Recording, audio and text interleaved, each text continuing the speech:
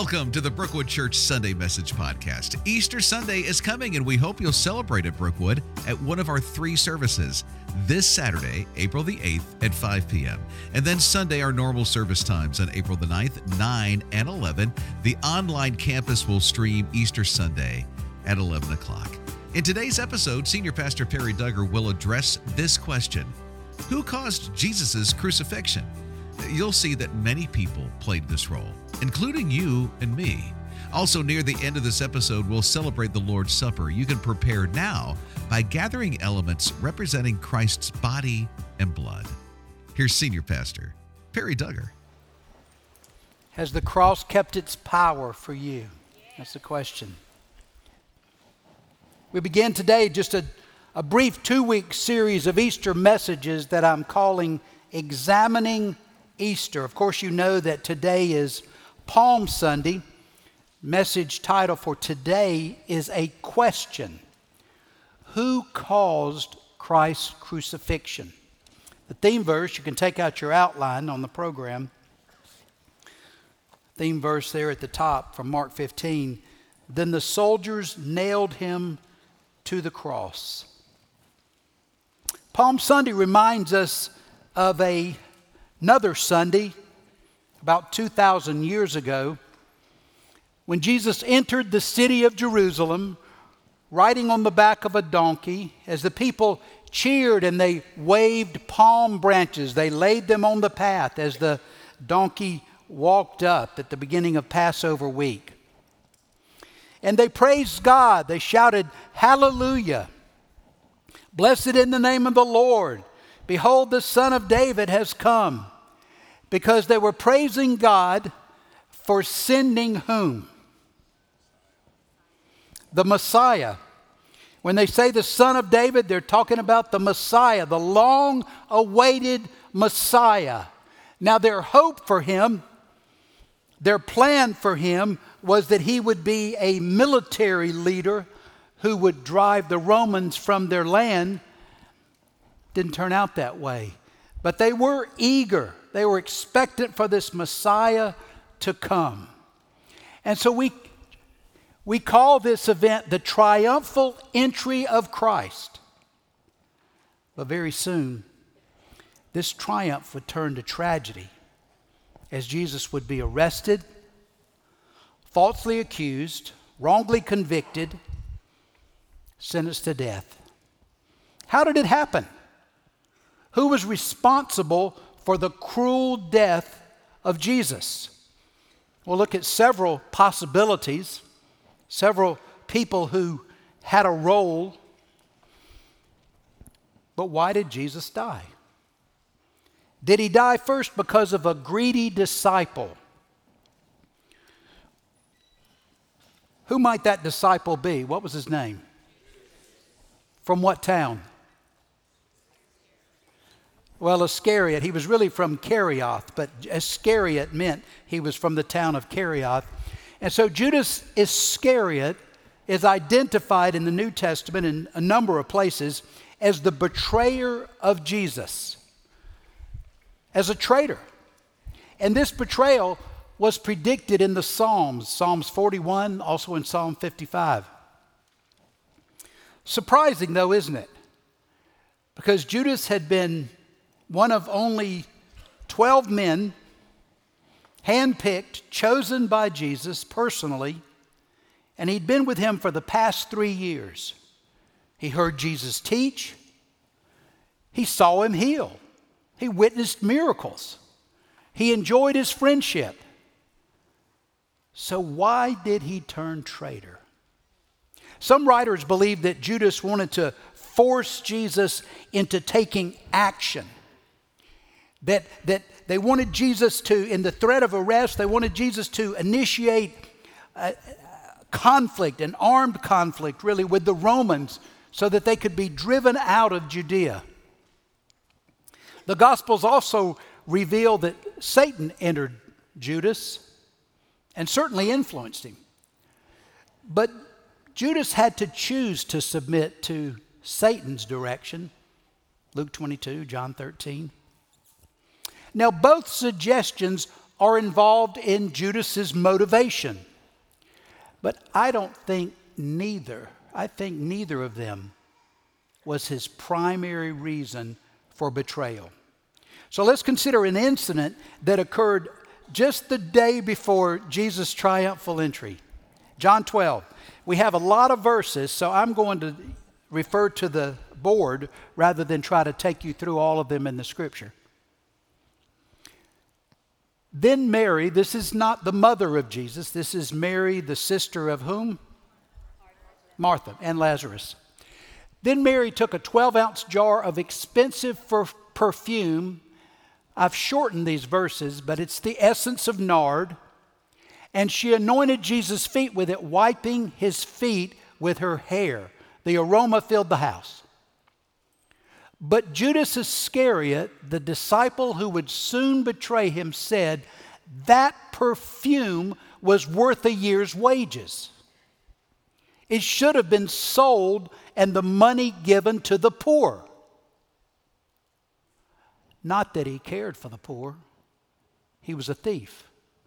And since he was in charge of the disciples' money, he often stole some for himself.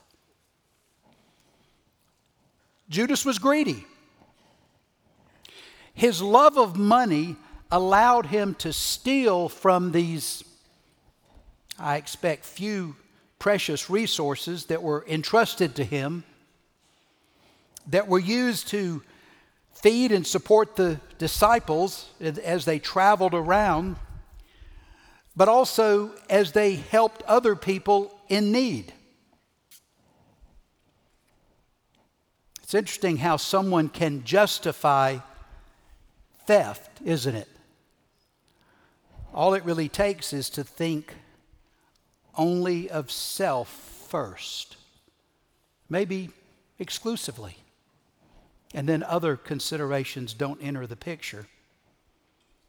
We see his avarice evidenced again at Matthew 26, verse 14. Look here. Then Judas Iscariot went to the leading priest and asked, "How much?" I think that's key. "How much will you pay me to betray Jesus to you?" And they gave him 30 pieces of silver, price for a servant, a slave. From that time on, Judas began looking for an opportunity to betray Jesus. You see, they needed Judas because they needed someone who knew Jesus, who could single him out when it came time for arrest. No media in those days, no one's picture. We know everybody's picture. We know their measurements. We know how much they weigh, how tall they are. We know what they look like, whether they've dyed their hair, what their new hairdo is. People didn't know Jesus. A few had seen him, but they couldn't have recognized him, wouldn't have identified him for arrest. So they needed this man Judas to single Jesus out at a vulnerable moment when he was exposed. And that moment was when he was in the Garden of Gethsemane praying with two others. Who were those two? John was one, and Peter the other. So these three were there praying. And then Matthew 26:47 tells us this. Judas, one of the 12 disciples, arrived with a crowd of men armed with swords and clubs. They were sent there by the chief priests and the elders of the people. The traitor Judas had given them a prearranged signal, surprising signal. You will know which one to arrest when I greet him with a kiss. Imagine that.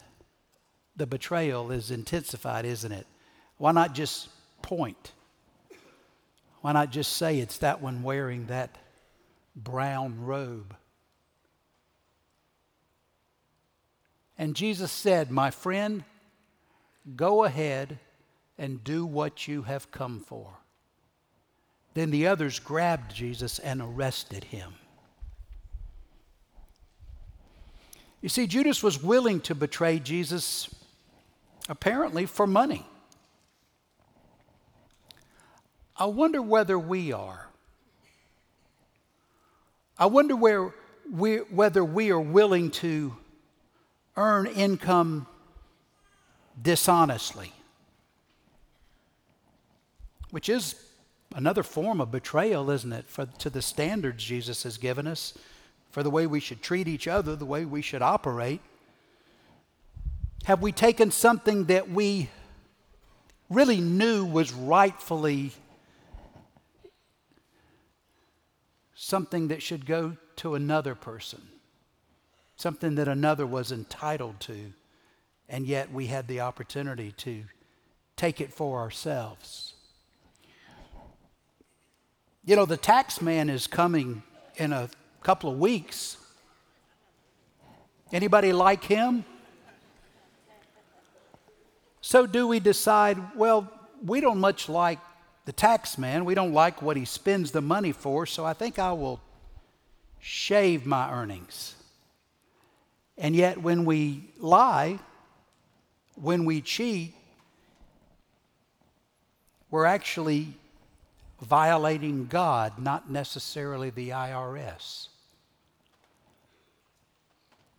When we underreport what we've earned, we sort of forget, don't we, that it's God who gave us all that we have anyway. And that's another way that we probably steal, is we don't give anything to God, or very little anyway.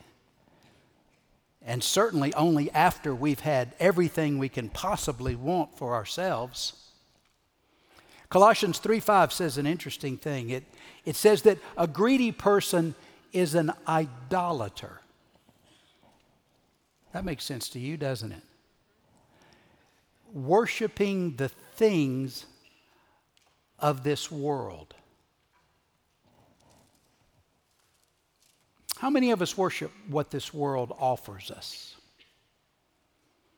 Are we so desperate to get a piece of what the world offers, whether it be pleasure or power or popularity, and we think the only access we have there is through money, so we have to do whatever we can to get our hands around this money? And we end up taking what should be a tool to feed our families, to care for people we care for, and we worship it. And it becomes the focus of our attention, the object of our energy, and our greatest efforts, when it's not really worth much. Someone told me money's not worth much. Years ago, a wealthy man, he said, you can't buy a good friend. You can't even buy a good day's worth of weather. It can't buy you peace or happiness or joy. He said it's really not worth very much at all. So why would we worship such a worthless thing? Did Jesus die, if not for a greedy disciple alone? Did he die because of an envious religious leadership? See, these religious leaders of Israel, the priest, they rotated high priest, and the lawyers. They were lawyers, but they were lawyers who taught people the law of God. That was the law that ruled over the land. And when you think about Jesus arriving, how should these religious leaders have reacted? What'd you say? Should have been happy. Why? Because this was the man, potentially, that they'd been waiting all their lives for. These teachers of the law, these high priests, everything they did looked forward to the coming of the Messiah, the fulfillment of God's promise to his people. They were all eagerly awaiting the coming of the Son of David. Or they should have been. They should have been eager to discover if this man who people were watching and they said, you won't believe it, he's raised the dead. He's healed people who've been sick for years. The blind can see. The lame can walk. The deaf can hear. Don't you think they would have hurried to figure out whether this was the man they'd been waiting on? Assuming they really cared. John 5:16. So the Jewish leaders began harassing Jesus for breaking the Sabbath rules. But Jesus replied, "My Father is always working, and so am I." He had healed in this instance. So the Jewish leaders tried all the harder to find a way to kill him. For he not only broke the Sabbath, he called God his Father, thereby making himself equal with God. They're trying hard to find a reason to get rid of him, aren't they? Because look at that. Okay, they're mad because he broke the Sabbath. But what he did is he healed someone who had been sick for a long time and no one could help them. But see, these men, they cared more about their interpretation of the law. They were the experts on the law. Well, what that meant was that they told everyone what was right and what was wrong, what they could do, what they couldn't do. And they broke the law. I mean, there's not that many commandments. I mean, how many commandments? 10, and there's other laws included in Exodus and repeated in Deuteronomy. But there weren't that many, but they examined every one. And so this one about the Sabbath, they talked about, okay, what is work? What's the definition of work? When I was in Israel, we've been to Israel twice, and something interesting, they still follow the Sabbath laws, and one way that you see it expressed is in the hotels. They have elevators, and there's one elevator that you don't push any buttons for. Because to push a button would be considered work on the Sabbath. So this elevator is the only one that works on the Sabbath, and it stops on every floor. Because to push a button would be work. You say, well, that's ridiculous. But that's what faith was distilled down to be in, and it gave these people great power. Because, see, you had to consult them. Kim, you're going to do something. You're thinking, I might make a mess. I better go see the official and ask, can I do this? You weren't allowed on the Sabbath to tie a rope to a bucket and drop it into a well, because to tie the knot was work. But what they figured out, if you had a headdress like a bonnet, and you had, the what do you call them? Like the straps, If you could take your headdress, your bonnet essentially, and you could tie the bucket on the rope with the bonnet strings, that wasn't work. I'm not making this up. And so they said, not only did he work, did he heal someone, did he do something that was wrong on the Sabbath, but he called God his Father, which made him say he was the same as God, which he didn't say he was the same as God at all.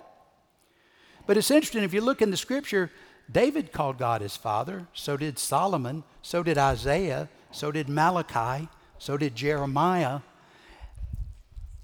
It wasn't unheard of that men that loved God, and women as well, they're just not written down there, referred to God as their Father. But these men were looking for something, and they were making anything he did extreme, awful, terrible. These were the experts. They had the final word. Everybody looked to them. Can you imagine being the expert on God? And then this guy, Jesus, shows up. He has no education. He's from the worst part of the country up in Nazareth. He's of a lower class. He's uneducated. And he's talking like he knows God in the scriptures. And he talks about God like he knows him. Boy, it made him mad. And he's gaining popularity. Look at John 11. Then the leading priests and Pharisees called the high council together. That's the Sanhedrin, highest court in the land. This man certainly performs many miraculous signs. In other words, we can't explain this. If we allow him to go on like this, everyone will believe in him. Then the Roman army will come and destroy both the temple and our nation, which isn't likely true and certainly isn't proven. But they had to say something extreme. Have you noticed that? In the culture we live in, have you noticed it's hard to have any reasonable discussion? Someone makes every statement extreme and exploitive and explosive. So everything has to be argued at some way that evokes passion and inflammation. And so you can't dialogue. So it wasn't enough to say, here's a guy who's healing people. Why don't we figure out who he is? No. We've got to stop this guy because people are going to start going to him instead of us. Furthermore, the Romans are going to get on it and they're going to destroy the whole city. Sounds like arguments today, doesn't it?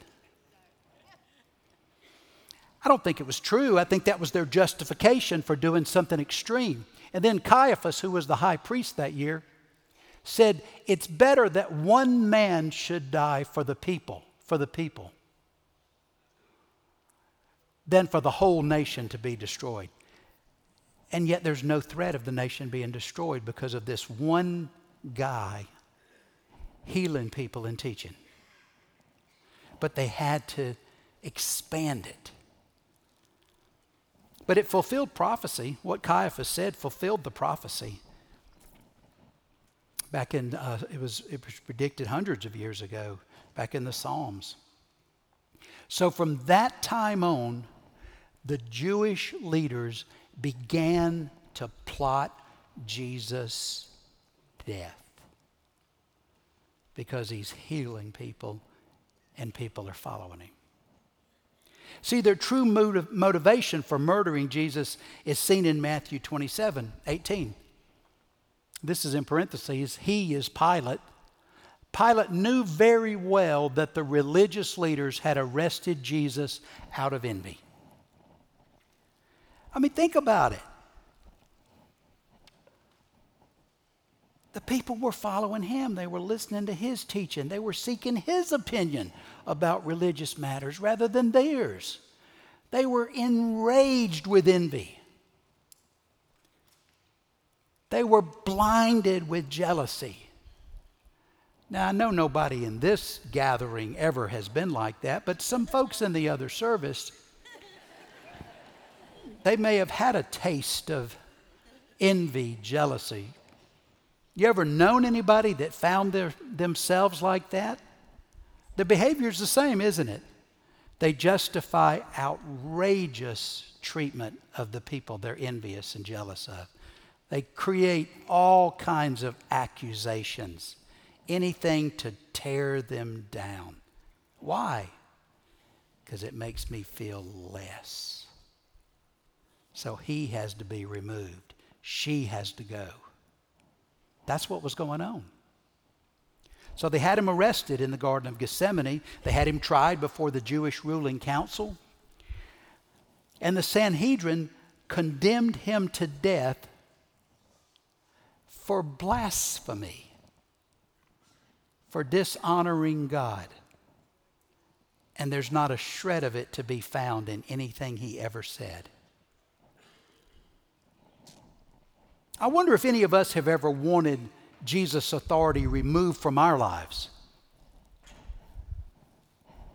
I mean, he sort of butts in. You're running your own life. You're making your decisions. You're deciding what's right, what's wrong, what's moral, what's immoral, what you can have, what you can't have. You decide. Well, Jesus steps in and suddenly he says, no, I decide. And you obey. Do we resent him when because he wants us to live in the way that he says, and we want to live the way we want. We don't like his word pointing out where we're wrong in our personal lives, whether it be spiritually or morally. I mean, don't you see this battle brewing in our culture? Because, folks, Christians are standing for God's opinion on morality, on marriage, on gender. And we're standing. But we're not going to be left alone. We're not going to be left alone. Because our mere existence and holding these convictions must be stamped out. You think if you just are peaceable toward people, that's enough. I don't think it will be going forward. Maybe in South Carolina for a while yet. Because there are many believers here. Because Israel was ruled by Rome, you see, the Sanhedrin could not carry out a death sentence. They had to get permission, and they really needed Pilate, the Roman governor, to carry out the punishment. So that's who we see next. And we ask the question again, did Jesus die because of an insecure authority? Pontius Pilate was appointed governor of Judea by the Roman Emperor Tiberius. He disrespected the Jewish religion. He despised the people he ruled over. He even stole money from the temple treasury to build an aqueduct. He was deeply resented for his tactics. He was despised by the Jews just for being a Gentile without all this mistreatment. He was ruthless in maintaining law and order. He used violence, even murder, to suppress any threat of an uprising or a riot. But his brutality displeased the emperor. Violence can only go so far in controlling, and then it causes it to erupt. And Pilate was ambitious, but he was very insecure of the displeasure that would come out of Rome. So he was anxious. He feared that another bad report would reach the Roman ruler about him. He'd already been in trouble. And so the Jews approached him saying things like, Jesus is creating unrest. Jesus is opposing tax payments to Caesar. None of that's true. Jesus claims to be a king, and Jesus never claimed it. Others claimed it about him. But when Pilate examined Jesus, he found nothing wrong with him. Look at Luke 23:5. Then the Jews became insistent. But Jesus is causing riots by his teaching wherever he goes, all over Judea, from Galilee to Jerusalem. Galilee's in the north, Jerusalem is in the south central part of the country. So see, that would be a very disturbing comment to a man who's charged with keeping peace and order, wouldn't it? They're trying to manipulate him. They're not talking about this guy claims he's the authority on God or the authority on the Scripture. Not at all. They're taking the complaints they think this Roman will hear. John 19. Then Pilate tried to release him, but the Jewish leaders shouted, "If you release this man, you are no friend of Caesar. Anyone who declares himself a king is a rebel against Caesar. See the threat? Matthew 27. Pilate saw that he wasn't getting anywhere and that a riot was developing. So he sent for a bowl of water and washed his hands before the crowd, saying, I'm innocent of this man's blood. He wasn't. The responsibility is yours. And the people yelled back, we will take responsibility for his death, we and our children. Surprising how angry envy can become, isn't it? But see, what you see here is that Pilate lacked the courage. He lacked the conviction to do what he knew was right. In fact, if you look in Matthew 27 further, his wife came to him and she said, leave this innocent man alone. I've had terrible dreams all night over this man. So at verse 26, so Pilate released Barabbas to them, which is interesting. Barabbas was a murderer and he was an insurrectionist. He was worse than what they accused Jesus of.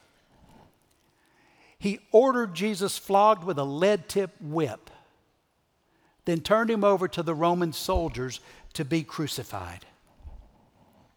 See, Pilate's fear of Caesar, his concern about what these Jewish leaders would report to Caesar about him, and how they might react in the city if he turned Jesus loose, caused him to order a man he knew was innocent to be put to death.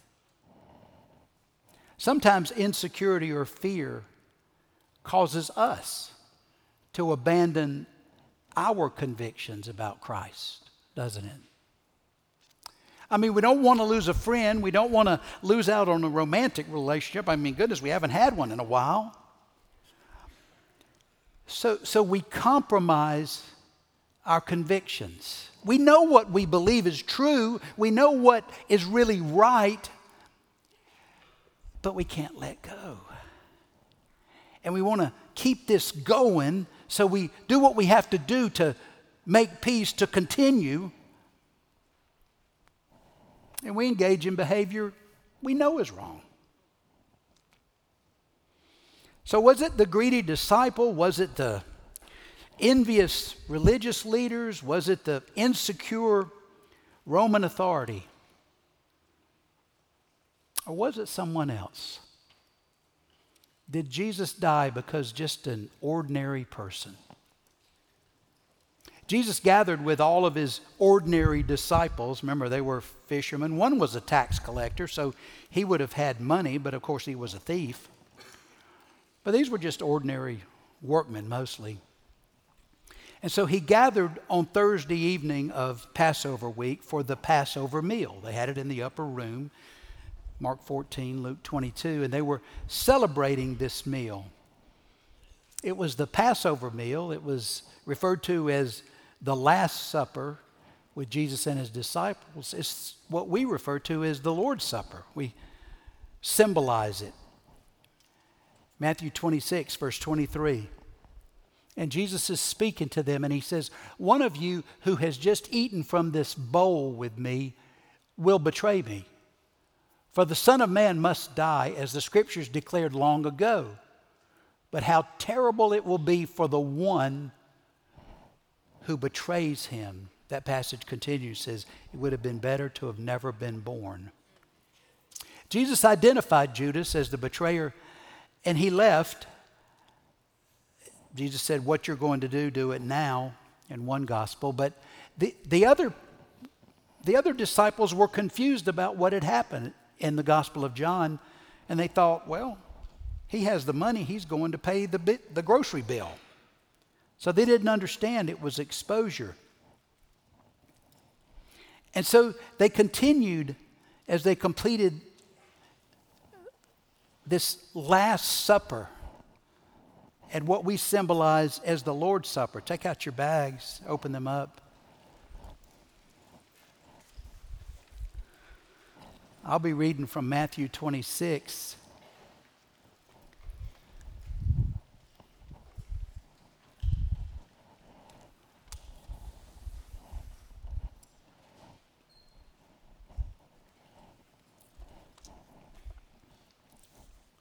And beginning at verse 26 is where I am, page 979 in this book, this Bible available here at Brookwood.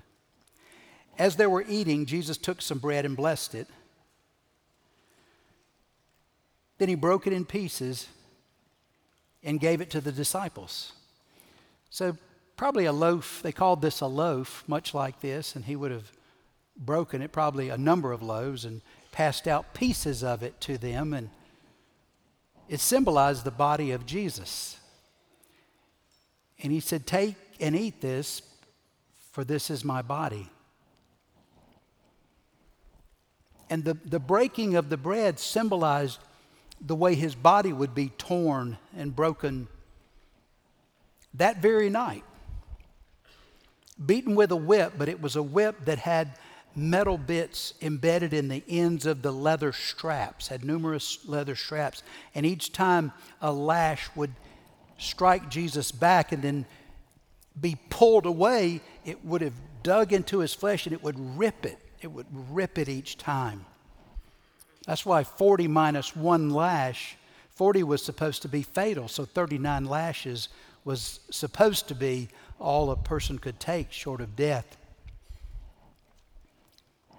Had the thorns pressed in his brow, was later stabbed after his death. His body was abused. And then open your cups. Then he took a cup. There were 4 cups. This was the third cup. It was the cup of redemption at the meal.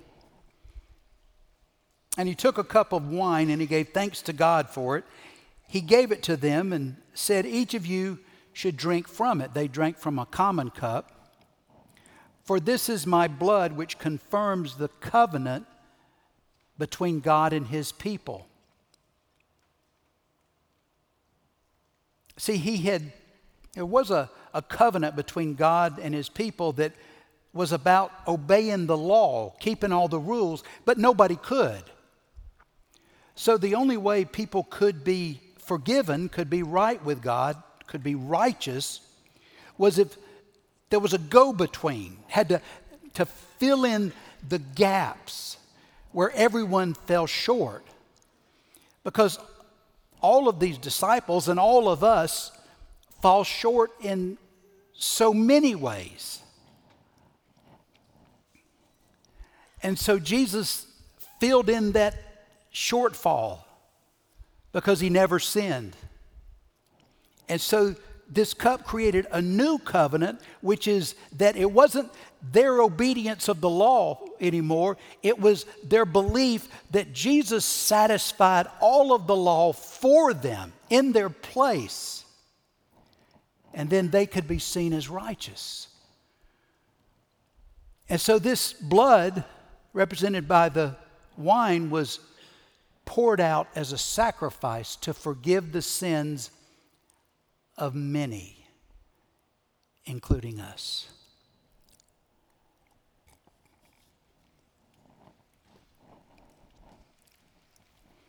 Then they sang a hymn and went out to the Mount of Olives. And usually we stop there, but I'm continuing. Verse 31, on the way Jesus told them, "Tonight all of you will desert me. For the scriptures say, God will strike the shepherd and the sheep of the flock will be scattered."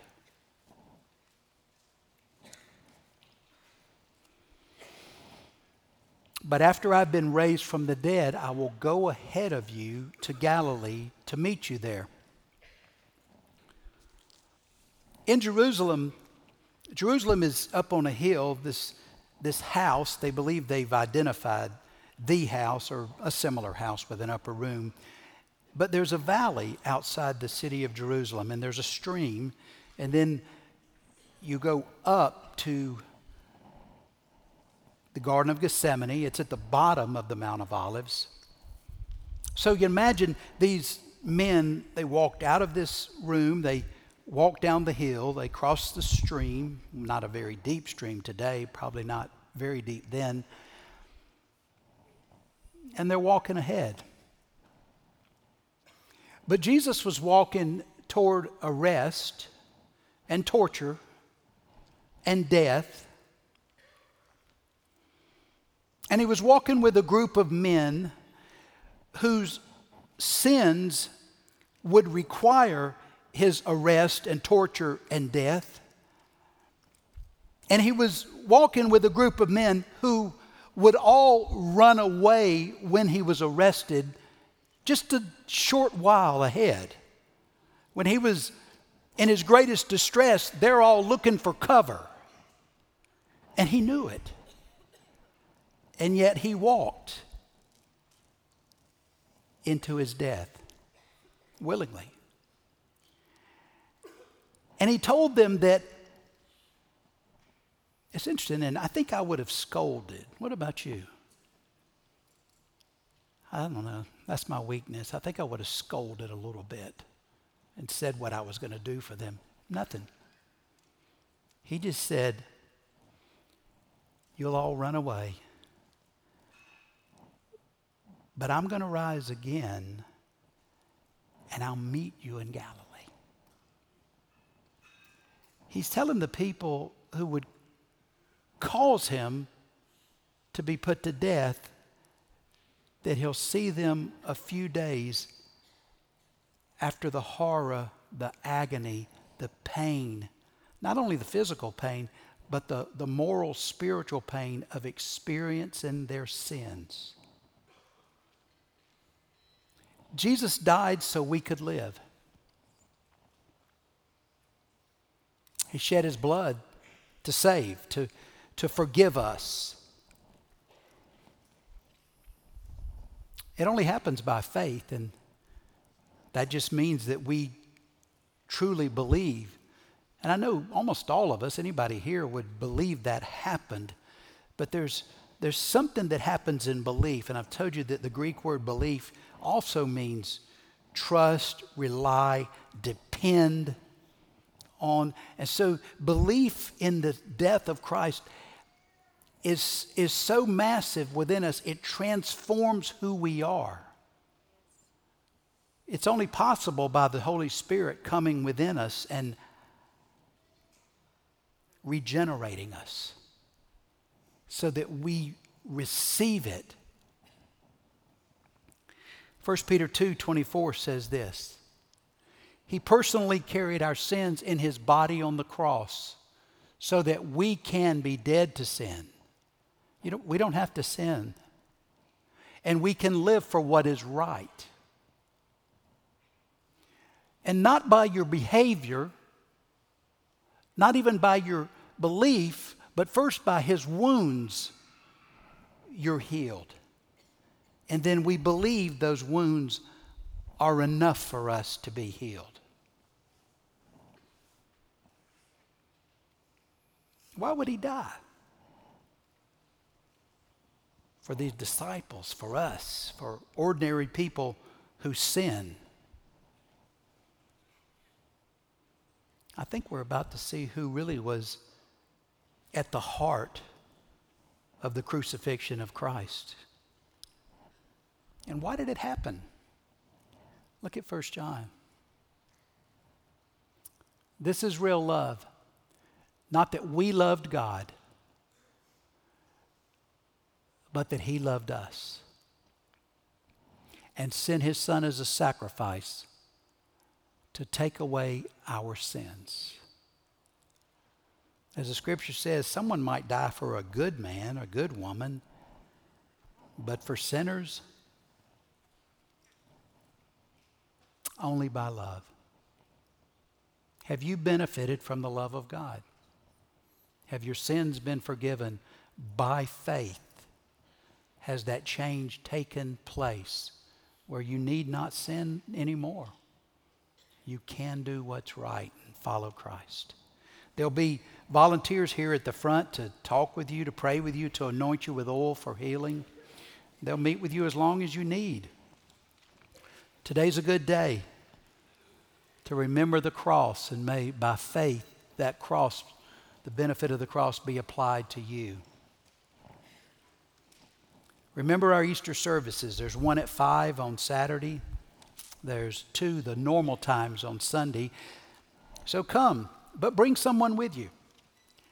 Bring someone that needs to know. Maybe someone that wants to know, but better, someone that needs to know that Jesus died for that person.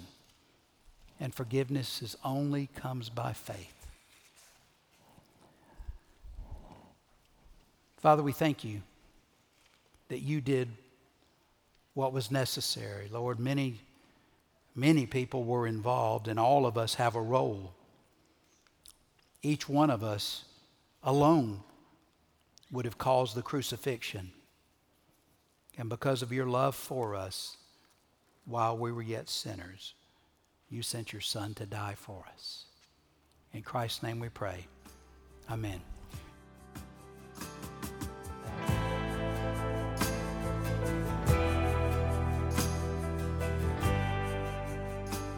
Thanks for joining us for the Brookwood Church Sunday Message Podcast. We hope you'll celebrate Easter Sunday with your family at Brookwood. There are 3 services this weekend: Saturday, April the 8th at 5, and Sunday, April 9th at 9 or 11 o'clock. The online campus will stream Easter Sunday at 11 a.m.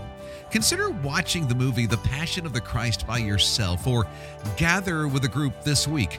Find a quiet space and then read Mark chapter 15, verses 21 through 47. Reflect on Jesus' death and his unfailing love for you. At Brookwood, we want to help you pursue a relationship with Jesus so that you can experience a transformed life in Christ. One way you can do this is by getting connected at Brookwood. You can email us at connections@brookwoodchurch.org or call 864-688-8326 to speak to someone on our Connections team. And be sure to subscribe to this podcast. If you like what you hear, leave a review so that others can discover how they can have a transformed life in Christ. Thanks for listening, and have a great week.